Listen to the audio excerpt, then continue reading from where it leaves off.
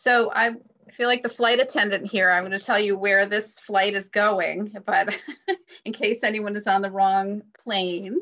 But welcome. My name is Michelle Deacon. My pronouns are she, her, and I am the communications director at MLAC. This session is It's Time, Pushing the Envelope, Centering Racial Justice in Civil Legal Aid Advocacy. I'm going to give a very brief introduction of our incredible panel in the interest of time, but I would really encourage you to click the read more button on the conference page so you can read their full incredible bios. Our moderator today is Wayona Nelson Davies. Wayona is the managing attorney of Community Legal Aid's Worcester and Fitchburg offices. And in addition to that role, she also directly supervises several special projects, including the Asian Outreach and Advocacy Product, the Medical Legal Partnership with UMass Memorial Healthcare, and the Corey Reentry Project, and the Veterans Legal Assistance Project.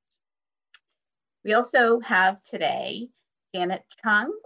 Janet is the Advocacy Director at Columbia Legal Services, a nonprofit civil legal aid program that advocates for laws that advance social, economic, and racial equity for people living in poverty in Washington State. And finally, we have Robbie McEwen. Robbie is the legal director at Nebraska Appleseed Center for Law in the Public Interest. So thank you all for being here today and taking the time to speak with us. And I will turn it over to Wayona. Thank you so much, Michelle, and welcome everyone to this discussion. I'm really excited about it because I'm ready with my pen to learn a lot from these two dynamic speakers and what their organizations are doing towards racial justice. Before we get into the nitty gritty, I like to start with identities because in doing anti-racism work, I think it's important for you to decide what identities are important to you. And so I want us to get to know a little bit about our speakers before they tell us more about their work. So Janet, I'll start with you. If you can share with us your preferred pronouns and then identities that are important to you. Who is Janet to Janet? Thank you, Wayona. First, let's make sure to turn off the mute. So it's a great way to introduce us, and I use pronouns she, her. I also identify as a Korean American, daughter of immigrants, born in Maryland, raised in Texas, lived on both coasts, and now in Seattle. That's me. Thank you, Janet. And Robbie. Who do you say you are? Which identities are important to you? Yeah, thanks, Wayona. So hi, everybody. I'm Robbie McEwen. The identities that are important to me, number one is dad. And even though we've had better times in recent years, unfortunately, number two probably is Nebraska Cornhuskers fan. I grew up in Denver and went to law school in Nebraska. So I'm one of the few that is a Nebraskan by choice and not birth. And so I hold Nebraskan as an identity with pride. All right, well, thank you all for starting us on that note. I've gotten to know a little bit more about you today myself. So now to start the conversation, I want to start at the beginning, the why, right? Why this work? At Legal Aid, our hands are quite full. We have to work on social and economic justice issues. In addition to those issues, why would you say it is important to center racial justice in civil legal aid advocacy? And I'll start with you, Robbie. Yeah, sure. Thanks, Wayona. So I do think it's critical to center racial equity and racial justice in the work that we do. And I think a lot of folks attending probably are working on similar issues, but looking across just the work that we do at Appleseed in child welfare or healthcare or immigrants and communities or economic justice, each separate issue has some kind of disturbing but not unexpected trends with racial disparities that are just apparent in every aspect of the work. And I know that it's a tired analogy, and you probably heard it 1,000 times before, but failing to address the racial inequities underlying each of those systems is sort of like putting a Band-Aid on a bullet wound. You can only do so much good until you try to get to the root cause at the heart of the issues. And so many of the systemic inequities that we see in this work, it'd be much more effective if we can address the root cause of that, which in many cases, the primary cause would be racial inequity and systemic oppression. Thank you. And Janet, do you have anything to add to that? Why is it important for you and your organization? Yeah, I'll just piggyback on what Robbie said. I mean, for years, folks have noticed, gee, there is this strong correlation between poverty and people who are in unrepresented ethnicities, races, et cetera. And it's, it's, what do they say? It's the definition of insanity to keep doing what you're doing without changing anything. And I think, it is well past time that, and I'm glad that folks are kind of waking up and seeing like, okay, these are not just correlations and we're just going to observe them. And keep talking about, gee, it's just too bad that certain populations are disproportionately impacted. And it's really important, as Robbie said, the root causes and really learning more about the why, focusing and starting with the why is really the place you have to be, because otherwise you are just fixing things, and not to say that's not important work as well, but if you want to have lasting impact beyond individuals, you've got to start thinking about the systems that are in play.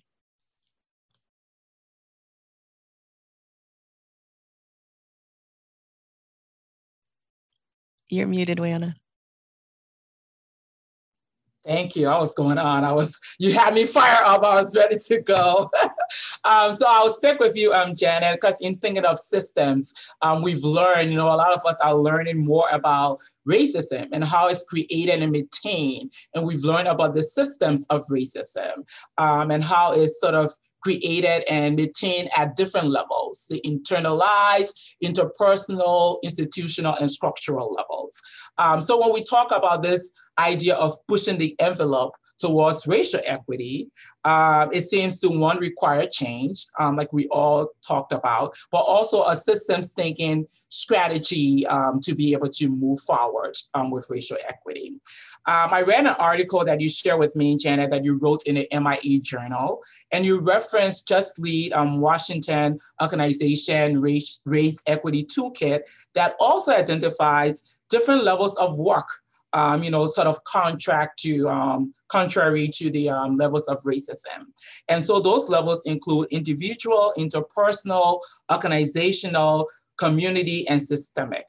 How has Columbia Legal Services made changes at some of these different levels as part of its quest in centering racial justice and equity? Right, and Michelle, this is where you can advance the slides so folks can look at these different levels that Wayana was referencing. And maybe I can speak to this by starting with telling you where our journey at Columbia Legal Services started. And I guess I'll just say, first of all, that this is not intended to be a progression, right?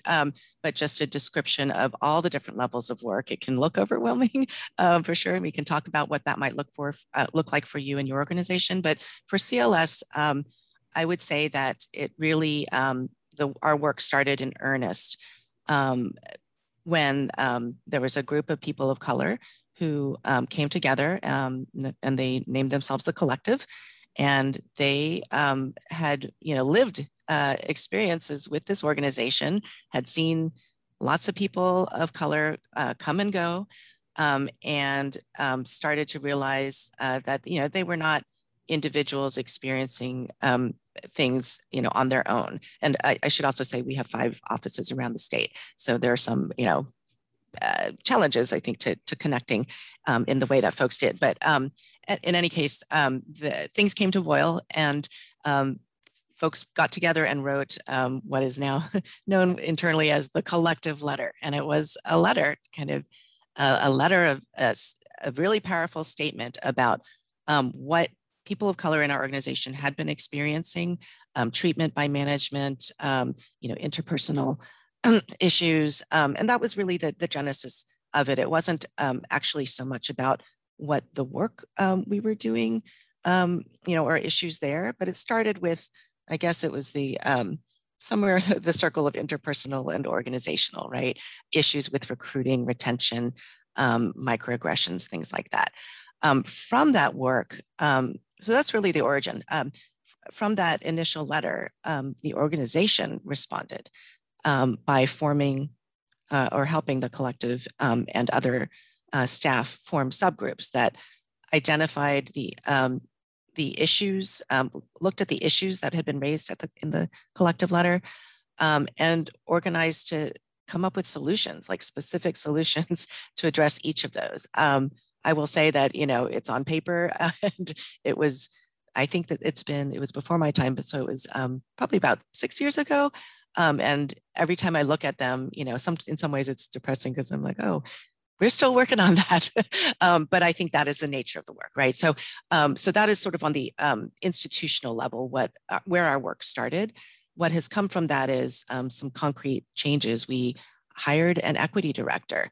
That person has led internal discussions that have really helped develop people's understanding of race equity and identify what their individual work is. Okay, so the circle on the right. We've had trainings about internal unconscious bias, so kind of getting at the brain that's over there on the right. But I think that's really just a starting point for understanding. So it's an ongoing process. And then as we get to the other systemic and community levels of work, that has also been a process, very much still a work in progress. But what it has looked like is developing a community engagement model, hiring people whose job it is to connect with community, understanding that if we are not connecting with the people who are impacted by our work, then we have a problem. We don't want to be the lawyers sitting at our desk. Well, we sometimes are typing away at our computers, but we really need to, in order to address the problems that people are facing, we need to be engaging with community and seeking answers and identifying the problems, listening. And then the work in order to address those problems that are identified by community is systemic. And so for us, that looks like policy work. It looks like strategic litigation. So sorry, a very long answer, but we kind of at this point, a couple of years in, have, I think, lots of pokers in the fire on all of these levels. And I guess my main point is it can seem overwhelming, but I think you just start wherever you are. And those are some of the things that we've done internally. No, that was great. It wasn't long at all, because I think, especially for these type of workshop, it's helpful to sort of understand the process, but also, even though it's overwhelming, I think the point you're making is you have to be doing work at all those levels for it to work, right? So I think this is very helpful to see the visual, but also understand different things you have been able to do as an organization. And I'm going to come back to talk more about community in a second, but I wanted to give Robbie a chance to see if your organization have gone through a similar process, or what is your process for sort of looking at race equity work? Yeah, thanks, Wayona. And actually hearing Janet describe some of the things that Columbia Legal Services has gone through and done it's like looking in a mirror. It's like, oh, wow, that's great. We're not the only ones that sort of feel like this work there's just so much to do. But in earnest, I think we've been much more intentional about our race equity work at Appleseed, probably in the last 5 or 6 years as well. And I started at Appleseed in 2011, and at that point we had, I think, 10 staffers, maybe 11, but we're almost at 50 now. And so I do think that I track the development of our race equity work a little bit along those lines. So historically, we started as an organization in our founder's basement in the late 90s with one attorney, and then the first person he hired was an IT specialist, and then hired several more attorneys. And for the first probably decade of our organization's existence, it was attorneys and a couple of other administrative staff that were organizing, litigating, doing policy work, writing grants. So not to make excuses, but I think our race equity work began in earnest really when we began to hire staff that would be able to take some of those non-legal burdens off the attorneys, and especially when we started hiring more community organizers to engage more on the community side in our work. And I think that has been reflected in the community feedback that we get on our work, the community engagement that we do, and then just identifying what is important to the communities that we engage with. Because attorneys are good at a lot of things, but community organizers are better at many, if not most things, than some of the attorneys. And so probably about 5 or 6 years ago, we had identified race equity as one of the priorities within our organization, and we wanted to work on the various levels that Janet described. Both internally, we needed to take a look at ourselves. We also wanted to take a look at the work that we were doing externally to make sure that everything that we were working on sort of filters through that lens. Because again, as I said, there's so many different aspects of structural racism, both within the work that we're doing, but also internally and within personal dynamics at the organization. Like we needed to improve ourselves if we're going to improve others. And so I like the name The Collective. That's really cool. We have a race equity committee, which has 2 subcommittees, so less cool, but I may have to steal that. I like The Collective. But each of those committees has focused on different aspects of our internal work. And so, for example, one of the first tasks that we did was just going through our internal organizational employee handbook and identifying different aspects of our organization's policies that may not be the most race forward policies to have as an organization. And so one clear example that sort of sticks in my head, it was interesting because we do a lot of work in foster care. We had just finished working on policies to try and ensure that the definition of extended family was broadened in our state to encompass fictive kin, which I believe is a very race-forward policy within Nebraska, at least in the communities that we work with based on community feedback. But then Appleseed's own bereavement and leave policies were limited to the nuclear family.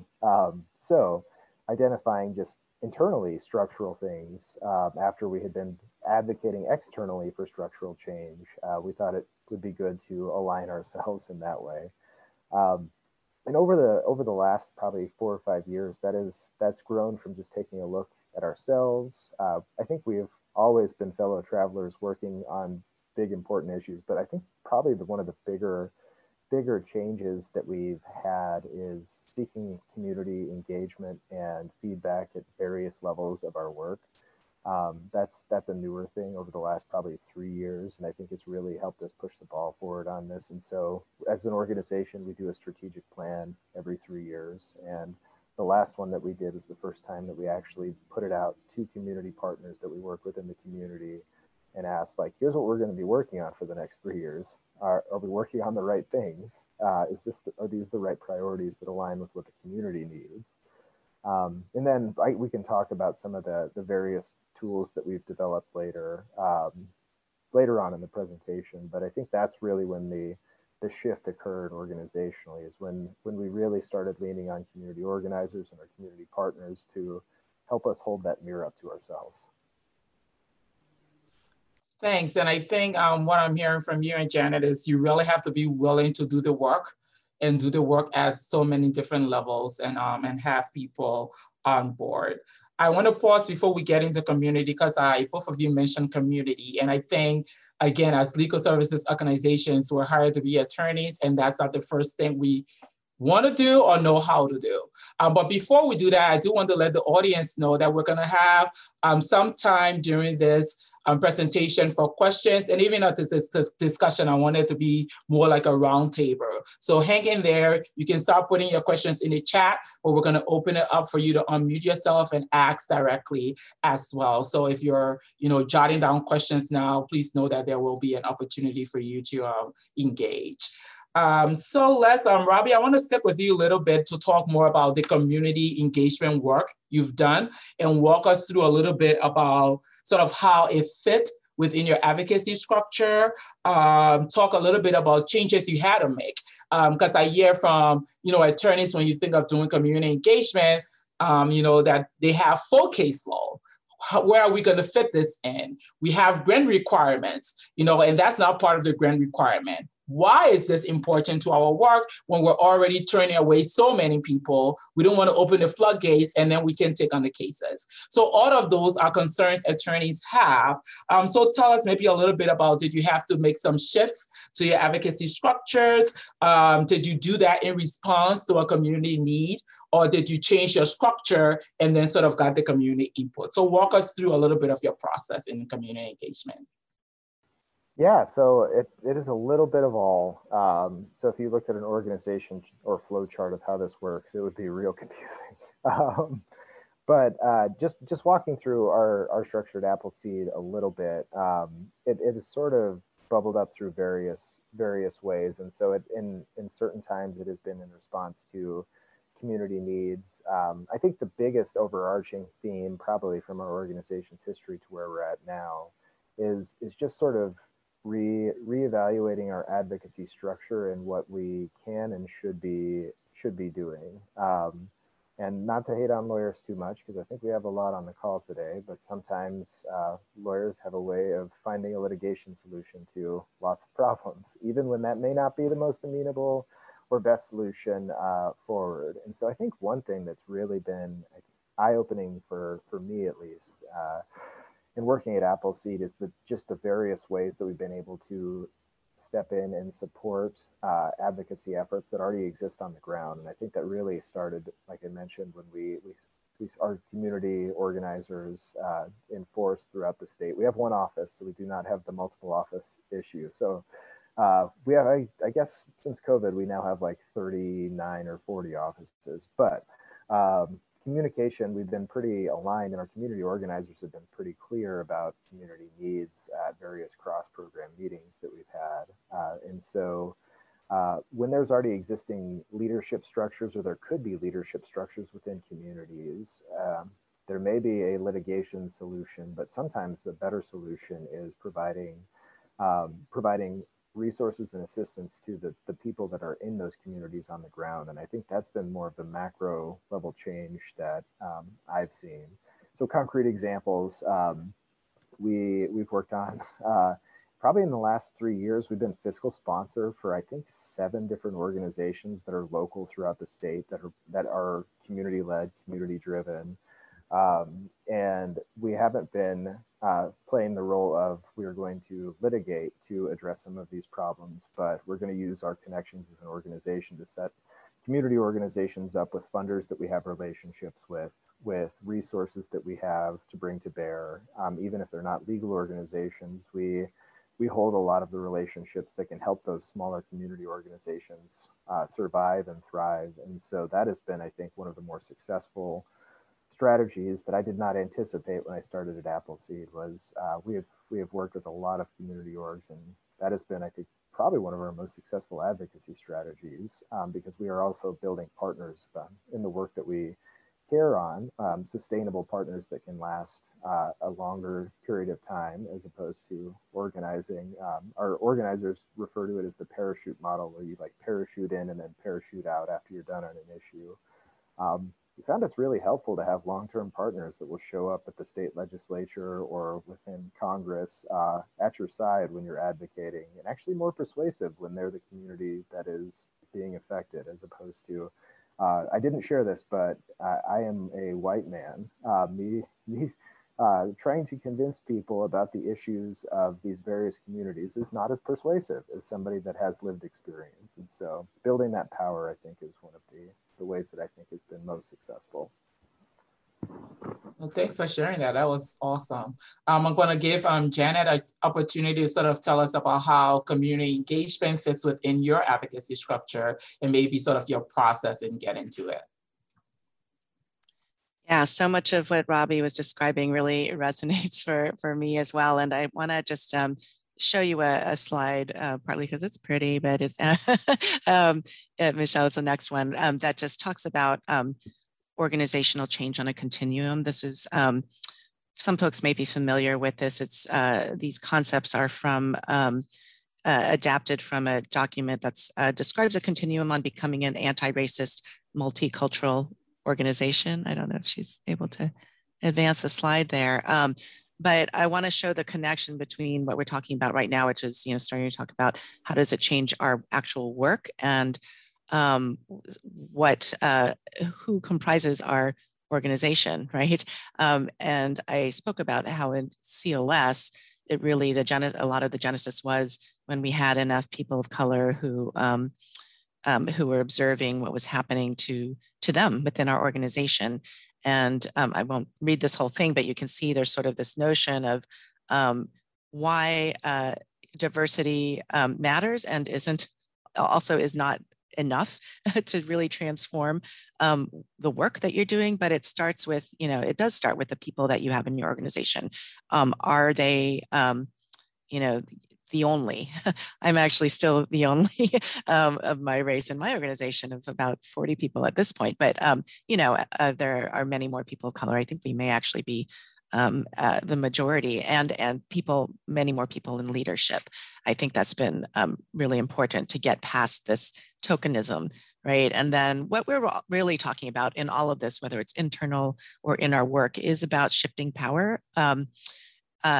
I have just felt very privileged to be learning about this work as part of my work. I feel like it's critical, and I feel very lucky to be able to do that. And so for me, thinking about shifts in power, again, maybe familiar to some of you, but that was really kind of transformative for me to think about my role as a lawyer in a community, lawyers, legal, the legal community as an institution, right? The legal system. And thinking of us as legal aid as a system. We are complicit in it by trying to be good lawyers and filing the cases that our funders tell us to file. We're all participating in that system, right? What can we do to not just kind of do what we've been taught to do, but really transform it? And ultimately, like I said, it's about shifting power internally. It's about who's in control, who's making decisions. It's about our clients. Is it the old model of lawyer on top, where lawyer figures out the cool technical legal strategy and slowly builds case law? That was really powerful and important, right? The work that NAACP, Thurgood Marshall, very methodically over decades changed the case law. But this vision is a little different. It's not us with our expertise coming in, again, just piggybacking on Robbie's, parachuting to save the day. We are not saviors, right? We are coming in when asked. We are, instead of lawyers on tap, I like to say lawyers on top, we're lawyers on tap. We should be using our legal skills and be at the disposal of the community. But again, how do you do that when you are sitting in your office? You've got your grants to write and to fulfill, and the person to hire, whatever, all the daily things that come up for us. And so as you, as an organization, progress in your anti-racist journey, you get to a place where, and we certainly aren't there yet, where your community is you. Like, we talk about community and a lot of discussion internally about what do we mean by that? What's community learning? And this recognition that there's still an us versus them, and it's because we don't have people with the lived experience that aligns with the people that we are trying to serve who are impacted by these systems. We're not there yet, but that's where the hiring and who you're working with on your own staff matters, right? And it's not just, oh, I feel more comfortable because, you understand my Asian parent jokes or whatever. It is much more deep and fundamental than that. And not to say that we can't effectively serve and be lawyers for people that we are not at all, but just I wanted to connect up, again, it's not just representation and diversity, it's really about changing the work, understanding what the work looks like. And I wanted to just give a few examples of where we have intentionally been thinking about this power shifting as our goal and not winning the case, right? That's hard as lawyers. We love winning cases. We like creating new case law. And, you know, I sometimes wonder, am I just trying to make myself feel better by redefining success in a different way? But I don't actually think that. I think sometimes you know, the win is about connection. It's about building power, shifting power, raising up the issue in a new way, right? So I said I would give some examples. And one is we have been involved with forming some new farm worker unions in our state. What that work looks like is not work that we had done before, right? It's like corporate filings and union formation and filing, you know, it's labor law. Some of you may practice that. I know there are restrictions on some of that for LSC funded folks, but you know, that what it looked like was, you know, again, connecting with people who started with people, you know, a typical case, like people had been retaliated against at a particular farm, and they were starting to organize. And so what could we do to help them? We could file the lawsuit, we could file a standard, you know, class action case, and we certainly continue to do that as well. But we really wanted to not just do the case, win the case, give them some damages and leave, but make it sustainable. And so from that work, we helped them form what is now a really powerful union, Familias Unidas por Justicia. FUJ is easier to say how we refer to it. And they have, in the past year, been working with another group of agricultural workers, this time working in some of the fruit packing sheds, and helping them to form the union. And so we're still in the process of, again, helping them do the filings, filing challenges to labor law violations at their workplace as they try to organize, right? And again, the goal is that they will then be a thriving union where they don't need us. You know, they will have their own ability to talk with management, get what they need without the lawyers needing to come in and sue, or, you know, being there if they need us. But one other example I will give is a group that formed in King County, which is where Seattle is, when there was an effort to build a new youth jail. There is a kind of decrepit old building where juvenile court was held and where they're housed when they are detained. And, you know, from the court and sort of the legal establishment perspective, it's like, you know, this is a bad building. We really need better facilities for the judges, for the court personnel, for the people coming through the system, and a nicer place to detain youth. Well, guess what? That's not really what the youth who are being targeted by the systems we're interested in. They don't really want a nicer cell or a prettier courthouse.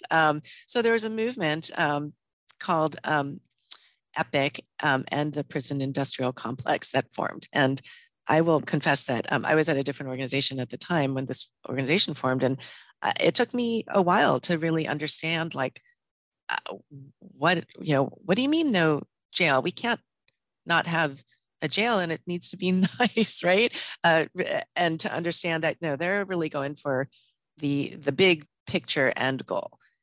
If you stop building places to house and lock away youth, that's going to, you know, well, what's the real problem there? It's not that it's not nice enough. It is that people are being sent into that system. So anyway, what they asked my organization to do was to actually come in and challenge, you know, is there any way we can challenge the building of this?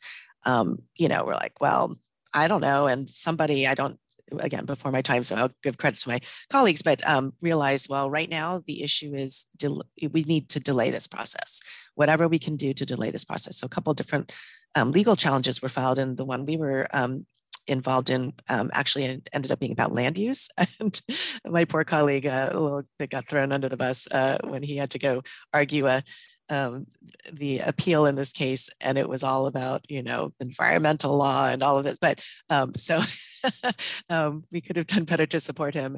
We lost, but again, we lost as a part of the strategy to win, which was delaying it. Did ultimately get built, but it also gained momentum, and, you know, people like me who really didn't get it. And we're like, why, don't we want better facilities? The time of that organizing, I think the win was really getting people to understand the goal, right? And building power within those organizers. We were really just the tool for them. Not very effective if you look at it from a traditional legal perspective of we're here to win the case. But it provided the support that they asked for and that they wanted.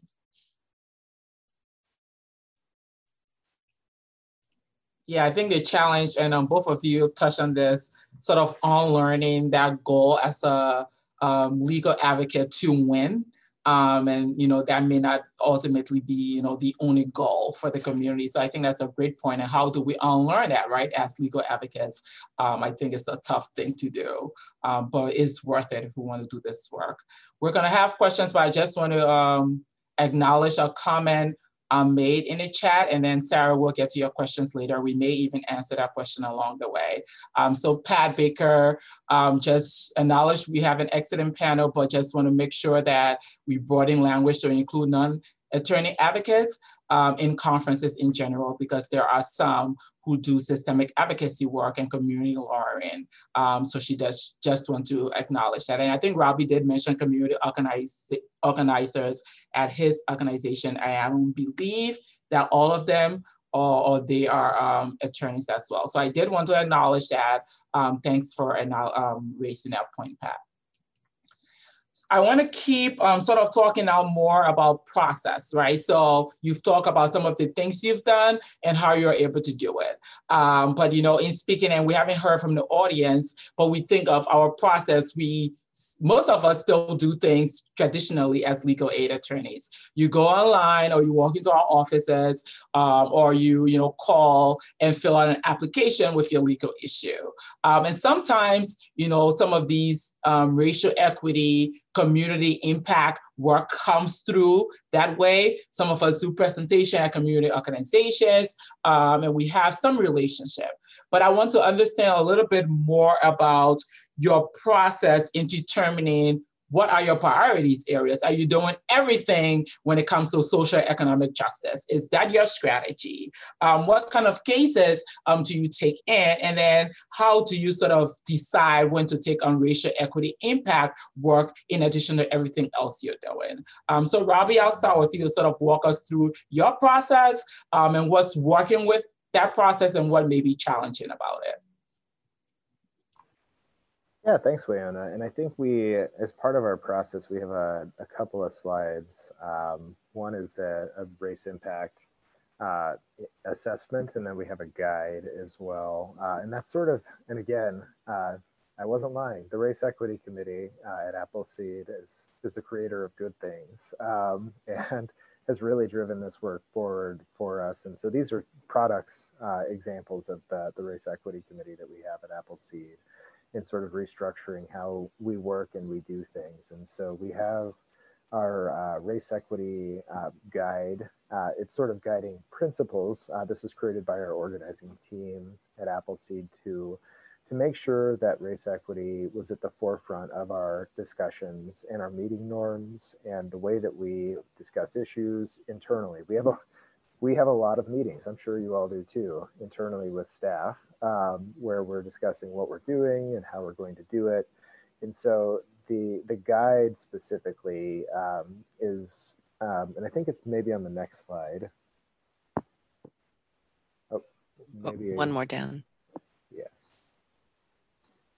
Oh, this is the assessment tool that we use. And so this is a little bit more detailed. And we've just started really utilizing this in our legal and policy work within the past 2 years. And so before Appleseed structure internally, if we were going to take on a systemic piece of work, either policy or litigation, we go to seek our board's approval. And so we've actually had to do a lot of education of our board and work with our board on the importance of race equity and diversity inclusion and making sure that it was at the forefront of our work. And so this is just a sort of checklist that attorneys or organizers or policy staff will go through when we're working on or have identified a new issue. And so we submit this to the board with our request in addition to budgets. they care about money too, I guess. But we also want to make them care about why the issue is important and how it's pushing racial equity forward in our state. And so this impact assessment is one of the tools that our race equity team put together. And so we fill this out and then present it to the board. And it helps us sort of prioritize important issues. And we and I'm sure you all have competing needs and demands upon your time. And there are more issues to work on than you have hours in the day. And so this was intended to just sort of make sure that we were identifying and working on the issues that were most core to our mission as an organization, and we're pushing this forward, or this work forward. And then I think the next slide, or maybe this is a 2-pager. Yeah, this is the thing that is in every meeting room. It's when we're actually in the office. It's informed the way that we've drafted our norm. We have draft norms that we have, and so this really sort of guides how we conduct every single meeting at Appleseed. Again, we're much more structured now than we used to be when we had like 9 people. So we have meeting structures, and like the way that we conduct meetings has become much more uniform. And so this is done in every single meeting where we go through the meeting topics, what we're working on. And then at every meeting that we have, the last agenda item that we have is the racial impact assessment. And we go through the items that we just discussed and put it through this lens to try and ensure that we are talking about and working on the issues that will help push racial equity forward. And so adjusted our meeting norms a little bit, but this has been really helpful, and I think has raised some excellent discussions. And it makes sure it's also, as I feel like I'm blabbering on, it's a great way to make lawyers shut up too when you have cross-programmatic meetings. It empowers people that are non-attorneys in those meetings to actually have their voice heard, because I and most of the attorneys at Appleseed, we no longer are the ones that are actually directly in the communities. The structure that we have is that our organizers are the ones doing that work. And so when we're calling for and identifying affected groups and individuals and how they're identified and what the racial inequity is, this is really where our community organizers are experts. And so it's a great way to make sure that the feedback and directions that we're going in as an organization are equitable, but it also makes sure that we're having all of the voices at the table heard and all of the perspectives heard. So organizers, policy workers, and also attorneys. So it's been a pretty helpful tool for us to use. So those procedurally are how we do things. We have very structured meetings now, which sometimes can be good, and also sometimes it would be better if they were a little more free flowing. And then for every new issue that we take on, we try to put it through the racial impact assessment guide, because through our strategy development, have identified that as our core priority. And so everything that we work on, hopefully will be driving towards that. Thank you. You said a lot of great, and I'm going to come back to you because I'm looking at like the guide in every room and sort of empowering other voices within those meetings. So we'll come back to that because I want to ask you a follow-up question. But before I do that, Janet, is CLS process the same, or what's your process in sort of determining what cases and priority to take on? So I'm going to ask Michelle if you could back up to a slide that says CLS intended impact. Thank you. So I wanted to start here because the answer to how do we decide what work we do really changed. A couple of years ago, we underwent strategic planning and were able to participate in a great training program with a nonprofit kind of management consultant group called Bridgespan. I think they were the nonprofit arm of the Bain Consultants, if folks have heard of them. But in any case, they really led us through, along with a strategic planning consultant, zeroing in on these questions. If folks are familiar with this idea of theory of change, it really is just kind of zooming back out and going back to why do we exist? Who are we here to serve? And what is it that we do that is going to lead to that vision that we have in our lovely vision statement, right? And so we started, again, by backing up and just addressing that. And that actually really helped us clarify where we were going to focus.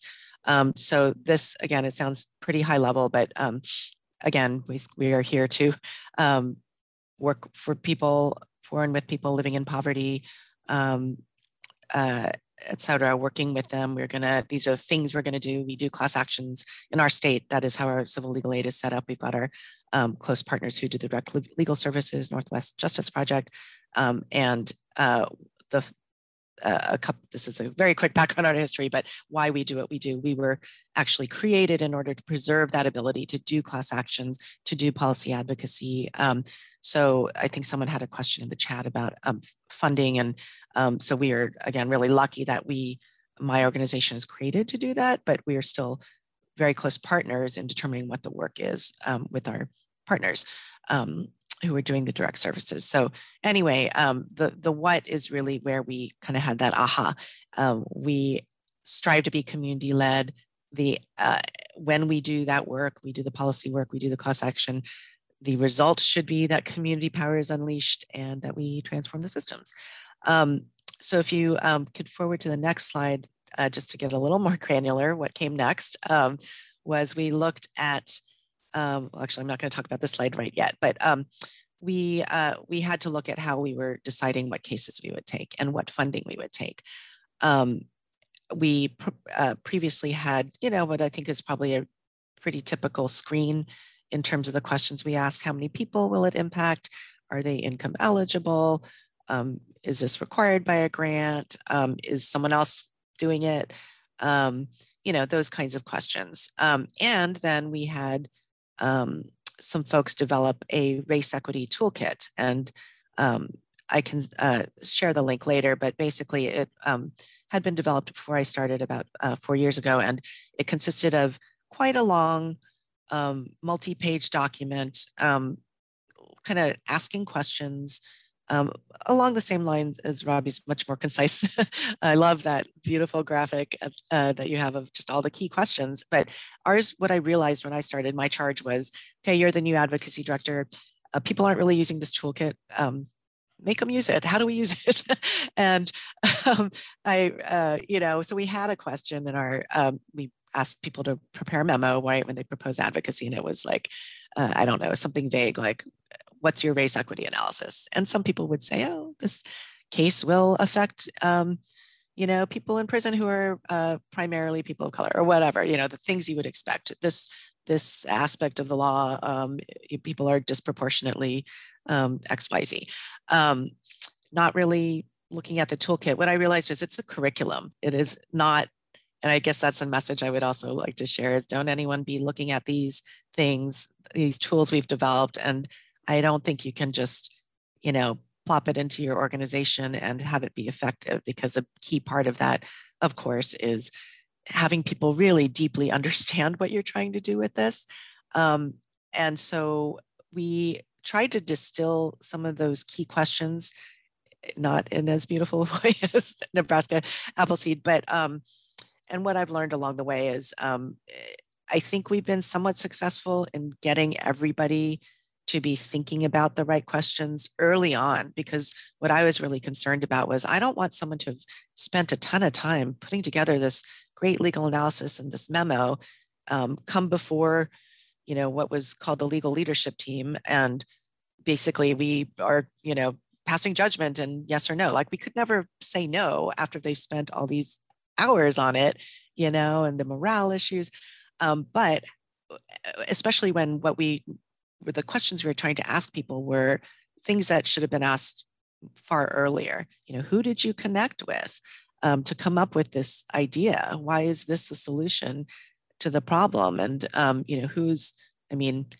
we always had clients, of course, but how did you go about identifying this client?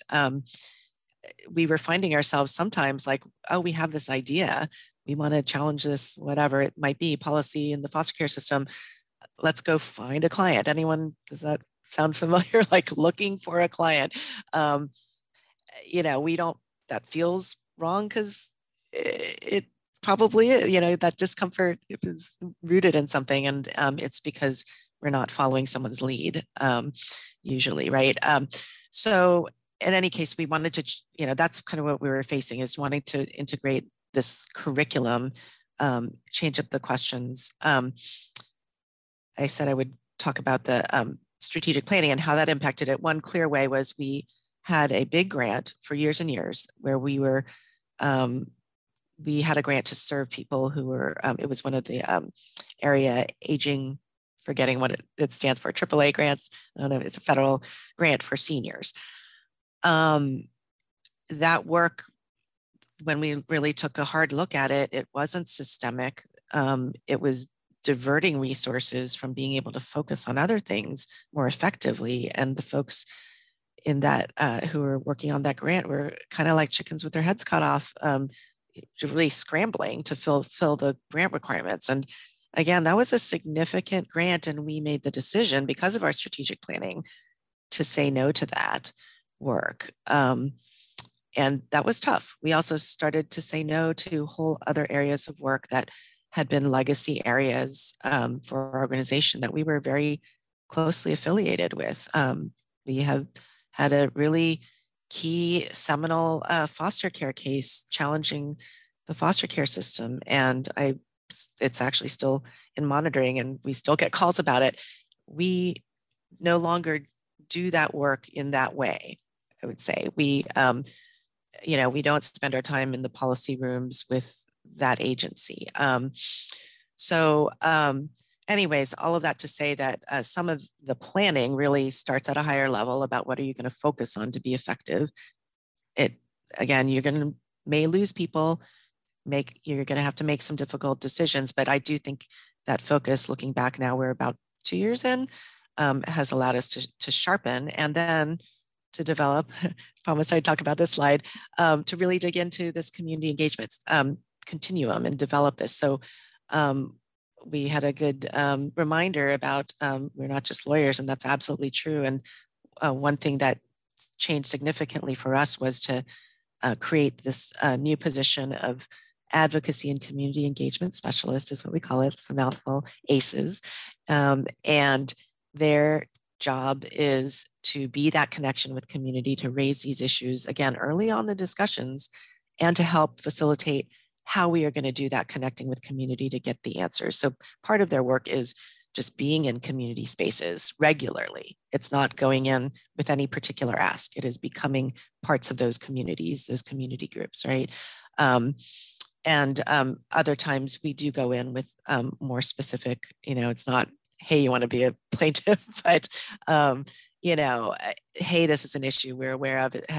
Are you all experiencing this? And just kind of more from a relationship building long-term perspective. And so this continuum is just an effort to identify different ways in which we engage with community. So Robbie said, our same thing for us, that our most successful work has been with our long-term community partners. Black Prisoners Caucus, the Farm Worker Union I mentioned are some of the key ones. And so they're kind of in a different phase with us, where we are more able to actually develop advocacy based on those relationships. So kind of in the last bar, this is, again, a continuum, and depending on the group and the issue, we may be in a different stage. Maybe we're just, but we are doing outreach and education.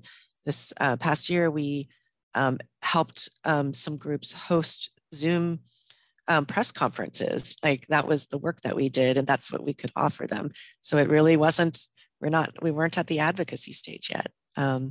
We were far different relationship. So anyway, I offer these up again, not that these can be just adopted easily, but just some of the tools that we've developed, and the way that we've been trying to really integrate that, the long race equity toolkit, because we realized we can't just have a short list of questions that will ensure that we get at the issues. Basically, we will be able to better identify the work that we should be doing if all this other work has been done as well. Thanks for sharing. And we're gonna have one more question for Robbie, then we're gonna kick off the audience questions. And we're gonna start with the funny question, because you said no to money. And I and I'm sure like other people, because Sarah had a question about funding. So we're going to start that, talk about funding and how funding impacts this work and how you can say no to funding and still be able to do impact work. But Robbie, you mentioned about the new structure you put in place using your guide at every meeting. So maybe talk to us, and we're all friends here, so you can give us the honest answer, because it sounds amazing, but talk to us about how your staff, management, and board have really been okay with this, and do you have like buy-in from everyone, and how have you been able to do this, with everyone on board and saying, yes, we want to do this, yes, we believe in this work, and we can get it done despite all of the barriers we may face in doing it.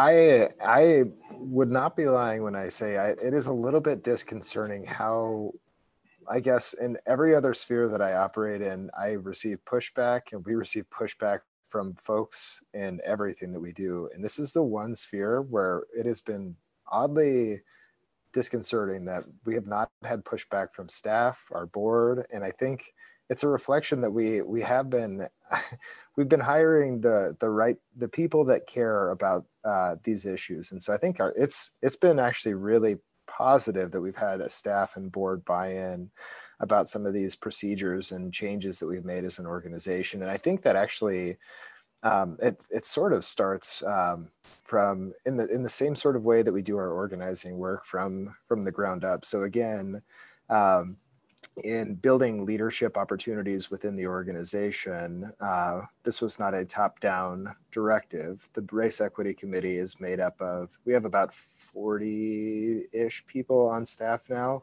And the Race Equity Committee is 2 subcommittees of 20 people.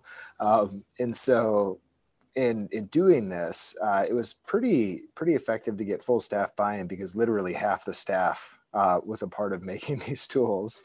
And so they thought it was a good idea because they made it, which I also found has been really successful for our organizing work that we do in policy advocacy or in legal work. And when you have the community buy-in at the front end, again, it's crucial to making sure that you have buy-in throughout the process and continued advocacy moving forward. And so I do think it's been quiet, but I think that's my hypothesis why people don't generally disagree with themselves about the work that we're doing. I think we just have more questioning than anything, since this is more of an evolving process, and these meetings occur 2 times a month with our 2 subcommittees. And we focus on different training aspects that we have as an organization. And I think to Janet's earlier point too, the real disconcerting part about, at least when we're using the tools, I completely agree with Janet. It would be nice if most of the questions that we were posing had identifiable answers. But sometimes it's indicative of the systemic racism that exists within the system that we're challenging. So recently we were contemplating and moved forward on a piece of litigation related to the Supplemental Nutrition Assistance Program. And the attorney that was trying to put this together, because we had a lot of communities members reach out about this SNAP issue that we were litigating, we decided we were going to work on it. And she was putting this together, and she was trying to identify the racial impact that this case and this issue would have, and come to find out that our state doesn't keep data on who receives SNAP by race. And we couldn't even determine the disproportionate, in Nebraska at least, accurately, like the actual effect on race equity this issue would have. It was anecdotal experience that we'd have through the organization. We could make assumptions, but it was the discussion, I think, that was more valuable than the answer in going through this. She did an excellent job in putting together the proposal for the board, and they fully approved moving forward, and we were successful. Great story. But the discussion that we had about the impact that the case would have, and that the impact that the Supplemental Nutrition Assistance Program has, it was a fantastic discussion. We started talking about Perora in 1996 and all of the different stereotypes that exist, and to this day, about welfare recipients. And it was a super valuable tool for deciding that we wanted to take this on, but also for younger or newer staff members that may not have had that context or background. They may not have heard about what Perora is, or the discussion that Congress was having with Newt Gingrich in 1994. They may not be aware of some of those things. And so that was actually, I think, valuable from that aspect too. One thing that I did want to mention that I think Janet hit on, and this is an issue I think that in just looking at the mirror in ourselves, we've had a lot of work put forward to try and address, is just diversity within our organization and how important that is. And it's been a struggle for us as an organization, especially within attorneys' roles, to have a diverse staff. And it's something that's been hyper problematic, and I think super exemplifies how these things are completely structural in nature, and individualized and structural and across all 5 levels. But like just really briefly, for example, Nebraska had a ballot initiative 10 years ago where they constitutionally barred consideration of race in any employment decision and in any educational opportunities. And so that negatively impacted the law colleges within the state and being able to recruit diverse students.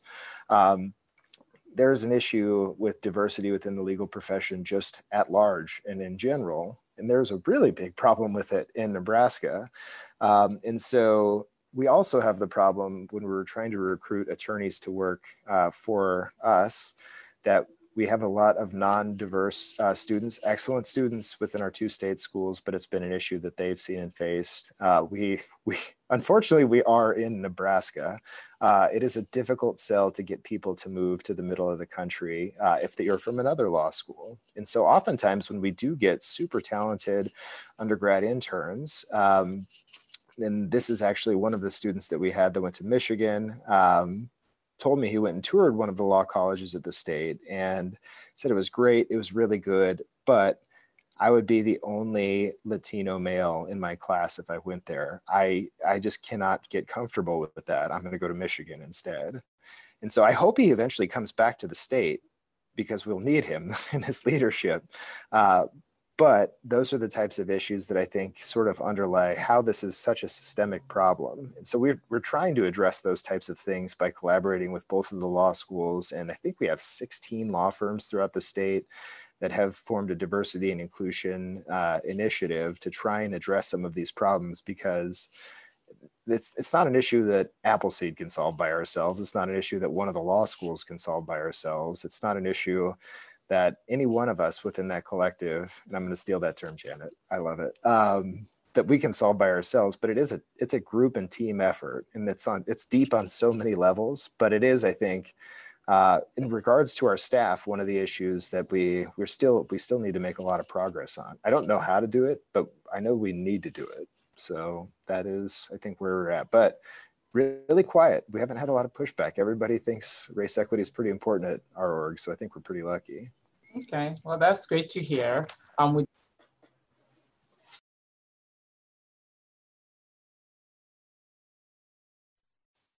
think muted. You may muted. I keep doing that. I do. Thanks for sharing all of that, Robbie. And it's great to know that, most of your staff or all of your staff's on board. And I think that's hopeful for the rest of us to know that. I think most people really want to do this work, right? It's the how you do it, and sort of thinking of, what you may have to let go, and how do you get the community engaged more, and that sort of lead some of the initiatives. I think those are the things organizations are trying to work with. I do want to invite the audience into this conversation. So Michelle, maybe you can stop sharing the slides and we can open it up for people to either put their questions and comments in the chat, or you can unmute yourself and speak directly if you have comments or any questions. But I'll start us off with Sarah, question, which was one of my questions, so I'm going to integrate them. She talked about hiring personnel. I think Robbie talked about, Janet talked about an equity director and the community organizers you have instead of lobbying for changes to systems.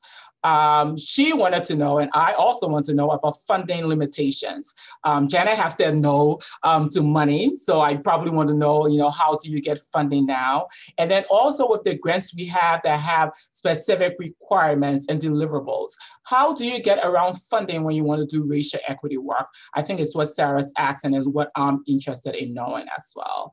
So either one of you can take that on. Well, I can start, and again, this kind of just is an example of how we have to be engaged at so many different levels, but our state, Civil Legal Aid, did a report, I don't know, a couple of years ago, identifying, they kind of put together a state plan for civil legal aid and some of the target goals, and one of them was race equity. So it really, was great to identify that. I think it left a lot of groups like, how do we do that? It wasn't specifically funded either, but it has allowed us to make sure that the work that we're doing, I mean, it is valued, and we include it in our grant reports, and we are able to say, this is part of the state plan and this is what we're doing to achieve that.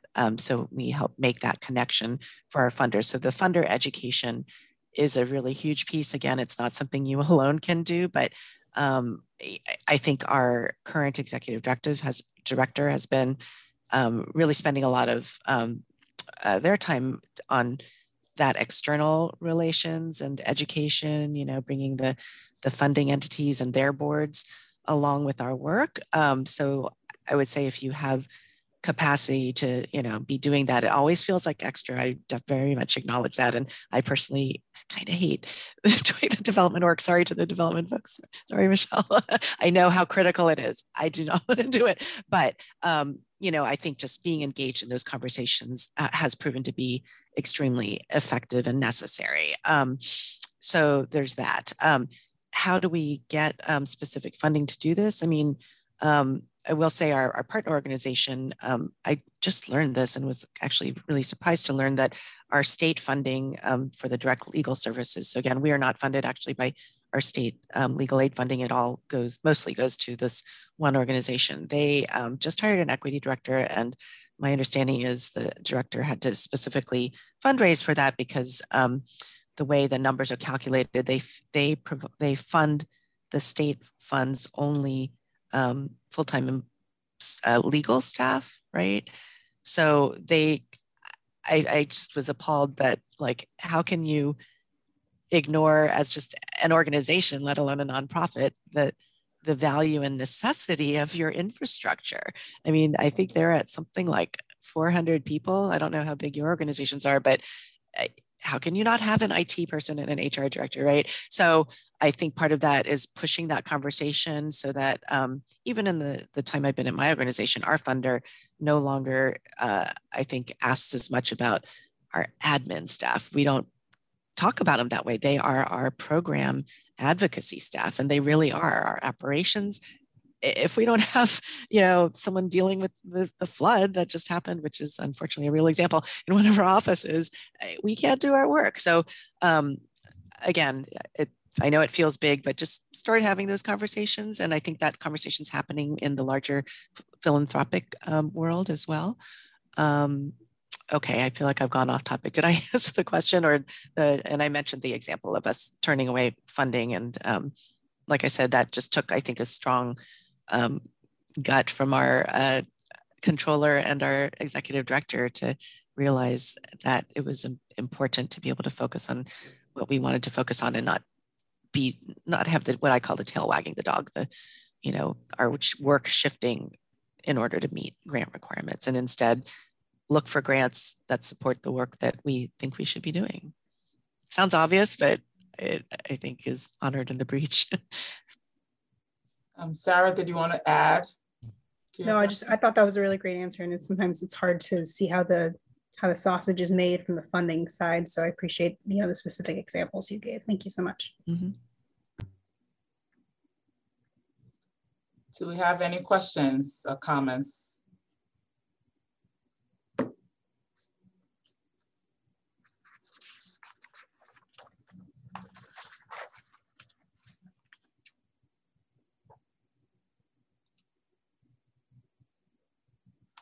So there's a question in the chat from Jesse.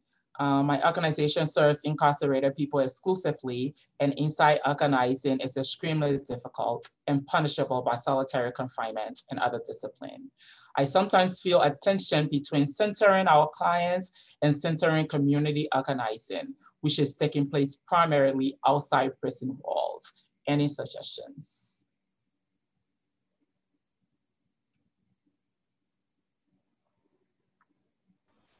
I don't know if I have a great suggestion, but I have a suggestion, or at least what we've done, because we have gotten, per some of the community's requests, more involved in issues related to incarceration in Nebraska through litigation, but also through organizing. And so we also have the same sort of penalty where we potentially could be putting the people that we discuss issues within NDCS, which is our state prison system, at risk through organizing within community walls. And so I think, or within the NDCS walls. So at least how we have sort of worked on this, at least from an organizing perspective, there have been a couple of really good grassroots groups that we've helped to work with and support. And it's mostly, so it's called the Reentry Alliance Network. And it's a group of advocates, but it's also a lot of family members of incarcerated. So again, not organizing within the four walls of the system, but those that were formerly incarcerated, those that are currently incarcerated family members. And it sounds like you may be doing the same thing as well. So I definitely feel that tension, and it's one of those populations that it's difficult to get that same sort of community voice and level of feedback that you can just freely go talk to somebody within another community. It's a lot more difficult to go talk to 30 people within a state prison or federal prison system.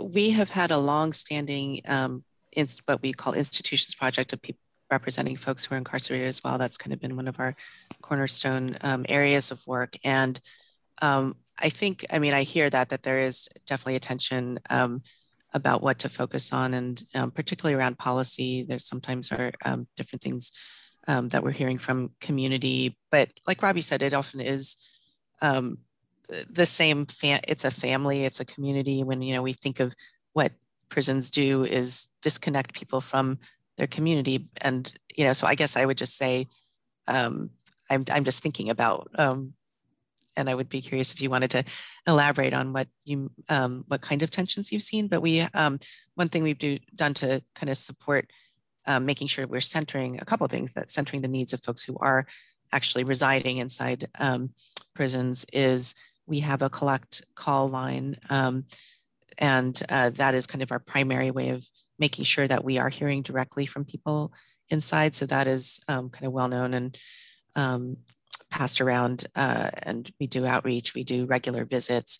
We, in our state, there has been a really powerful group, the Black Prisoners Caucus I mentioned before, and there are definitely logistical challenges to connecting with the different chapters, because we have, of course, a couple different prisons facilities around the state, and it's harder for them to connect. So sometimes we are kind of playing the literally telephone and relaying information.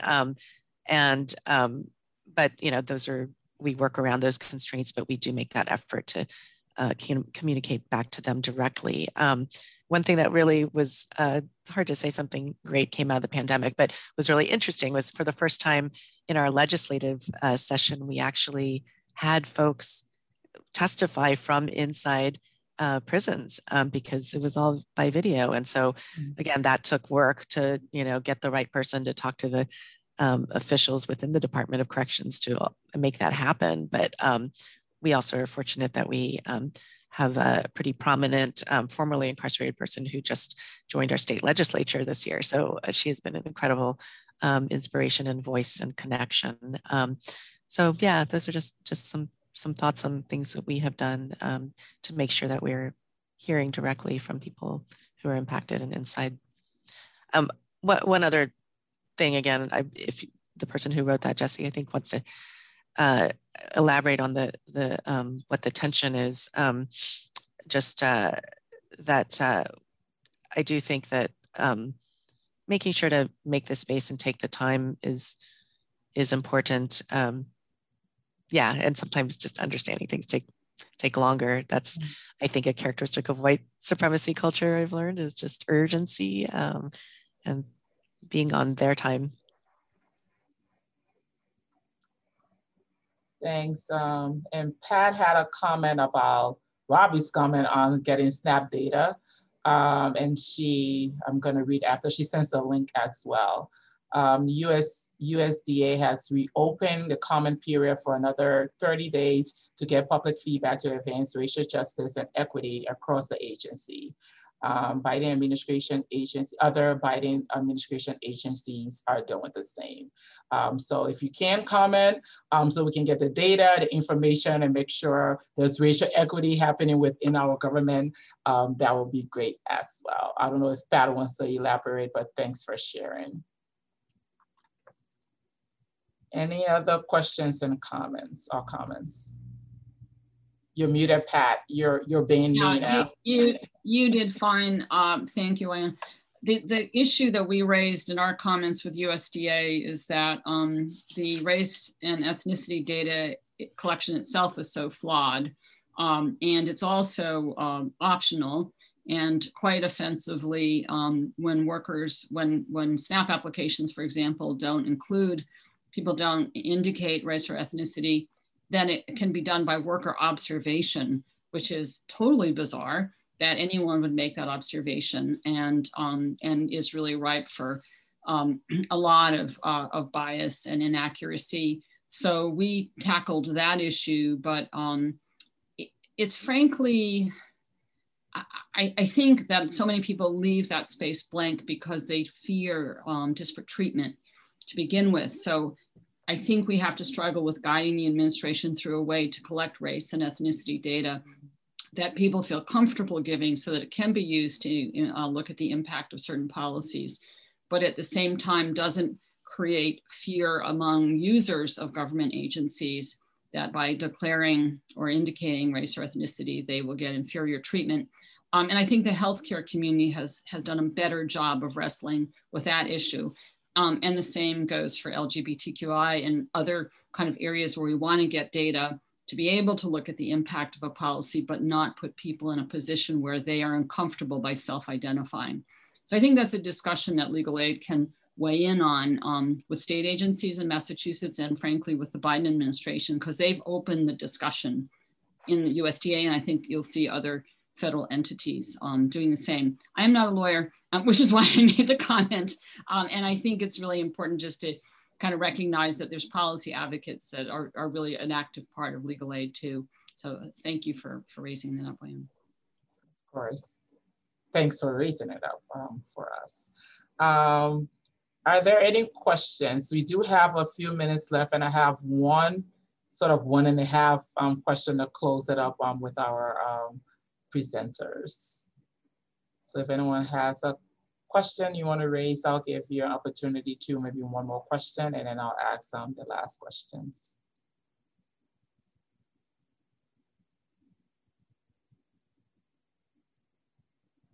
All right, I know I've learned a lot. I have like 3 pages of notes, and I was trying to like moderate at the same time learn. So I know this has been like very fulfilling and really help us to understand both of your organizations and your process, and to maybe help us bring this back to our organizations to think about some of the steps or conversations we should be having with our process.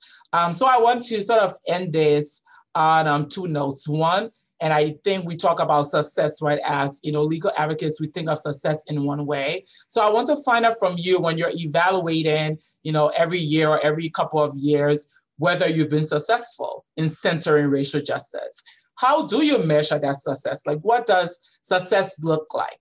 Or should we even care about success? What exactly is our evaluation process of whether we're moving towards racial justice, whether we're moving towards racial equity, and whether we really are an anti-racist organization and we're doing anti-racist work. So how do you measure success? And I'm going to sort of join that with my last question about, do you have any advice for the organizations that are here in Massachusetts that are wanting to sort of center anti-racism and racial justice within our work. Robbie, we'll start with you. Yeah, sure.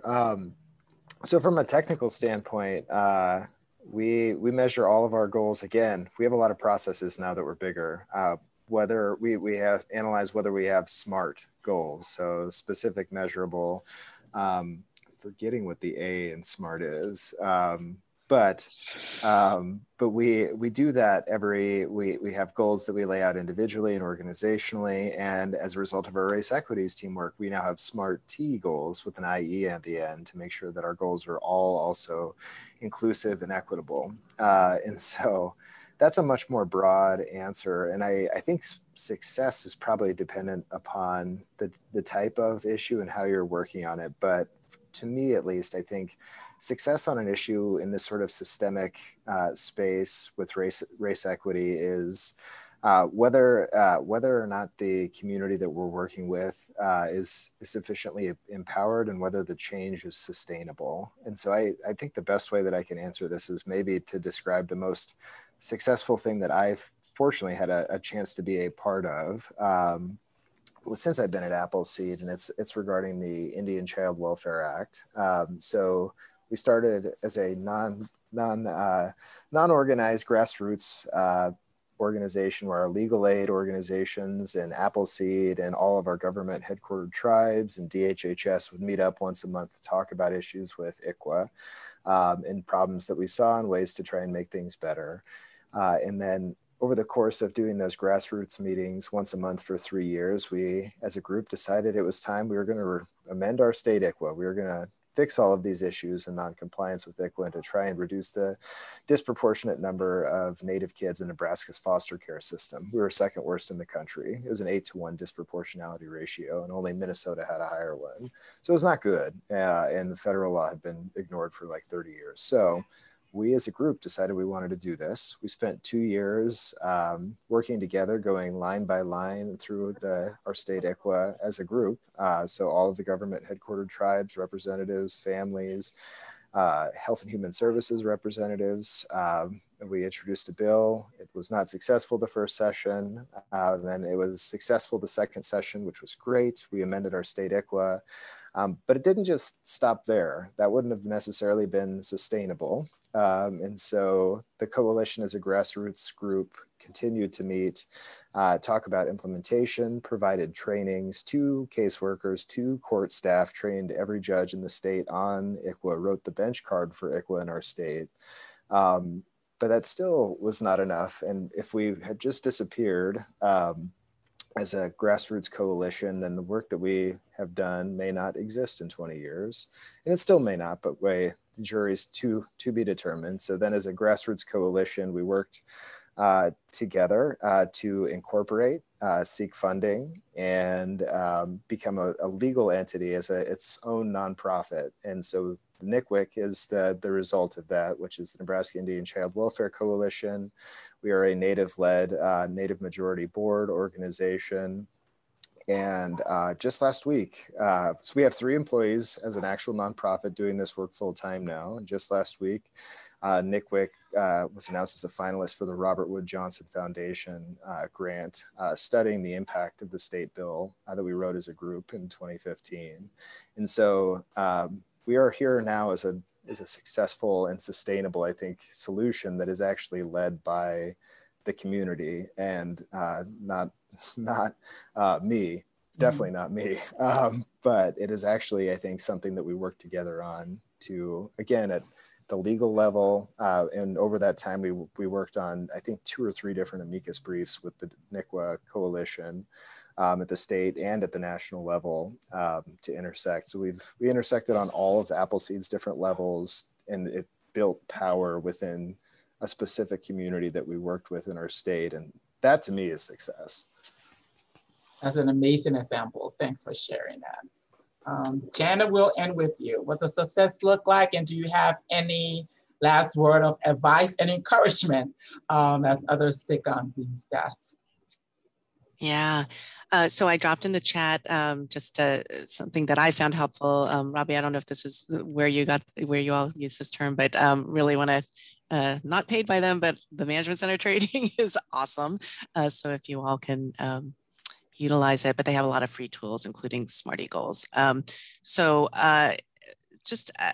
have two sort of very different examples of what I would say are success. And when I'm thinking about that continuum, right? I mean, there's things happening at all of those levels, but on the kind of more interpersonal level, two things come to mind. One is with a community partner client, and one is actually another staff member. And the success is when people tell you that you screwed up. So that sounds kind of counterintuitive, but I think it, for me, demonstrates a safety that people feel in being able to share that, which is really the ultimate goal. Like, it's like you want someone to tell you if you have spinach in your teeth.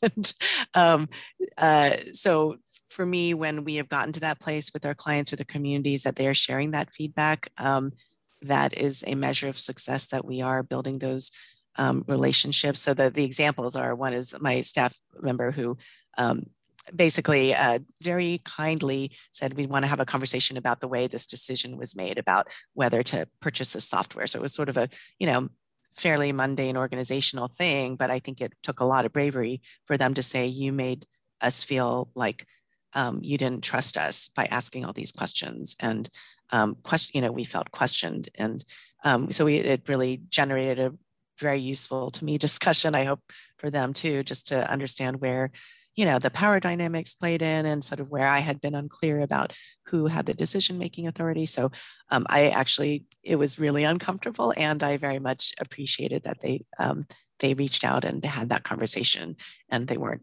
off stewing in their offices, and I would never know, right? And the client example is actually around a fundraising email that we had sent around Cesar Chavez Day. And this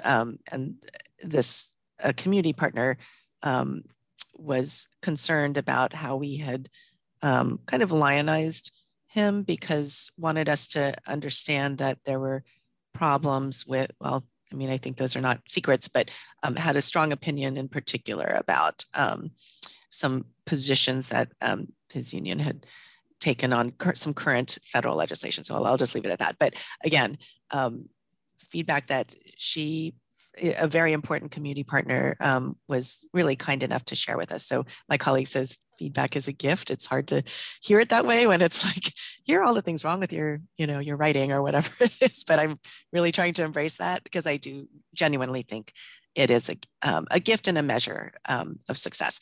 On a much more typical example about race equity being successfully incorporated into advocacy, I want to highlight a recent case that we worked on that started off as, I would say, a fairly routine class action, a big one, but around failure to pay wages to farm workers, dairy workers.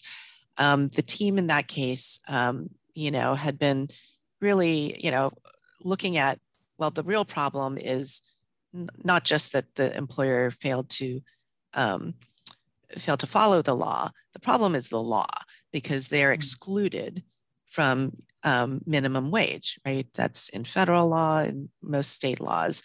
We just kind of accept that, if you went to a regular lawyer and said, dairy worker said, hey, I'm not being paid overtime, they'd look at the statute, say, sorry, it says you're not entitled to it, can't help you. But what our attorneys did was say, we're going to take, the pieces of the case that there are rights in statutes, and we're going to challenge that exclusion. Because why is there that exclusion?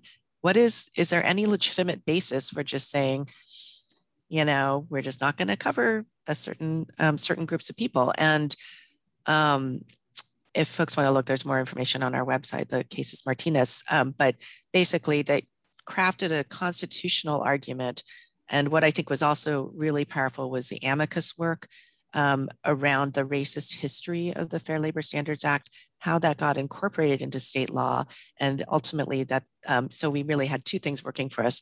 The lack of any really legitimate reasonable basis for this at all, and an opening in our state law to make that argument that, you know, our state constitution is a little different than the federal equal protection. So it gave us a little more room to make that argument. And anyway, it's, again, I feel like, and then another part of the success is that people got it.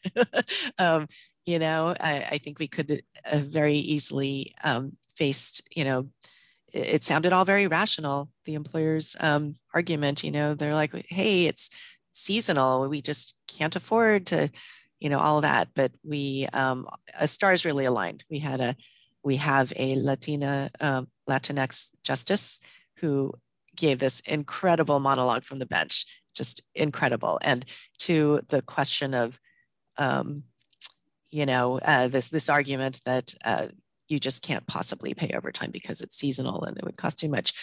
He says, and what is the season for milking cows? Just like a mic drop. Fabulous. I still want to get it on a t-shirt. But anyway, so all that to say that really the digging into the history, telling that story, and it's all about race. It's based in, you know, Southern New Deal Democrat politics.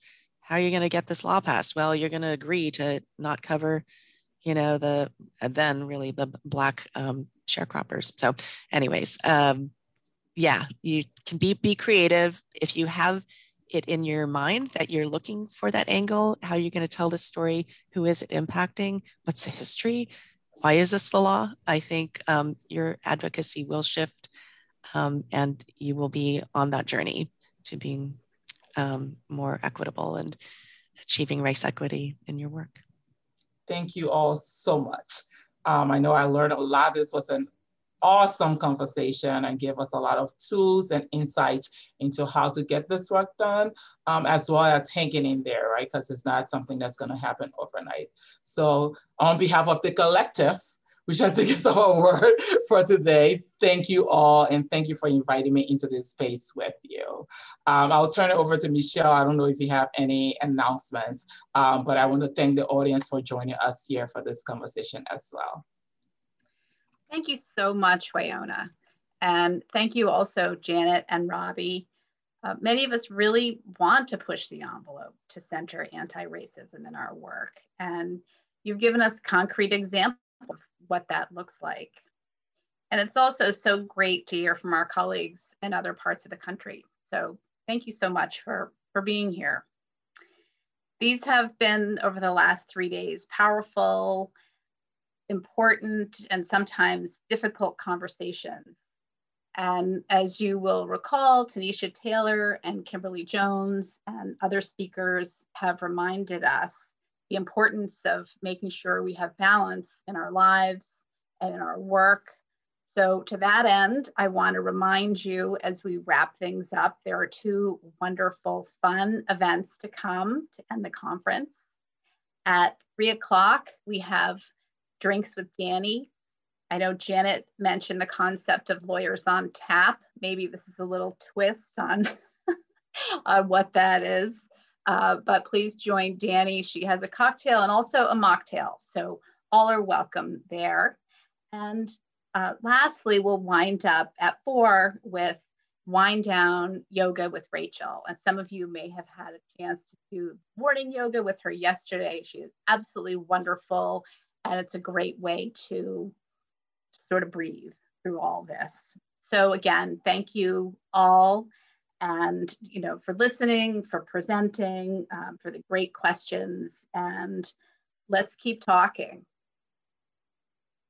Take care.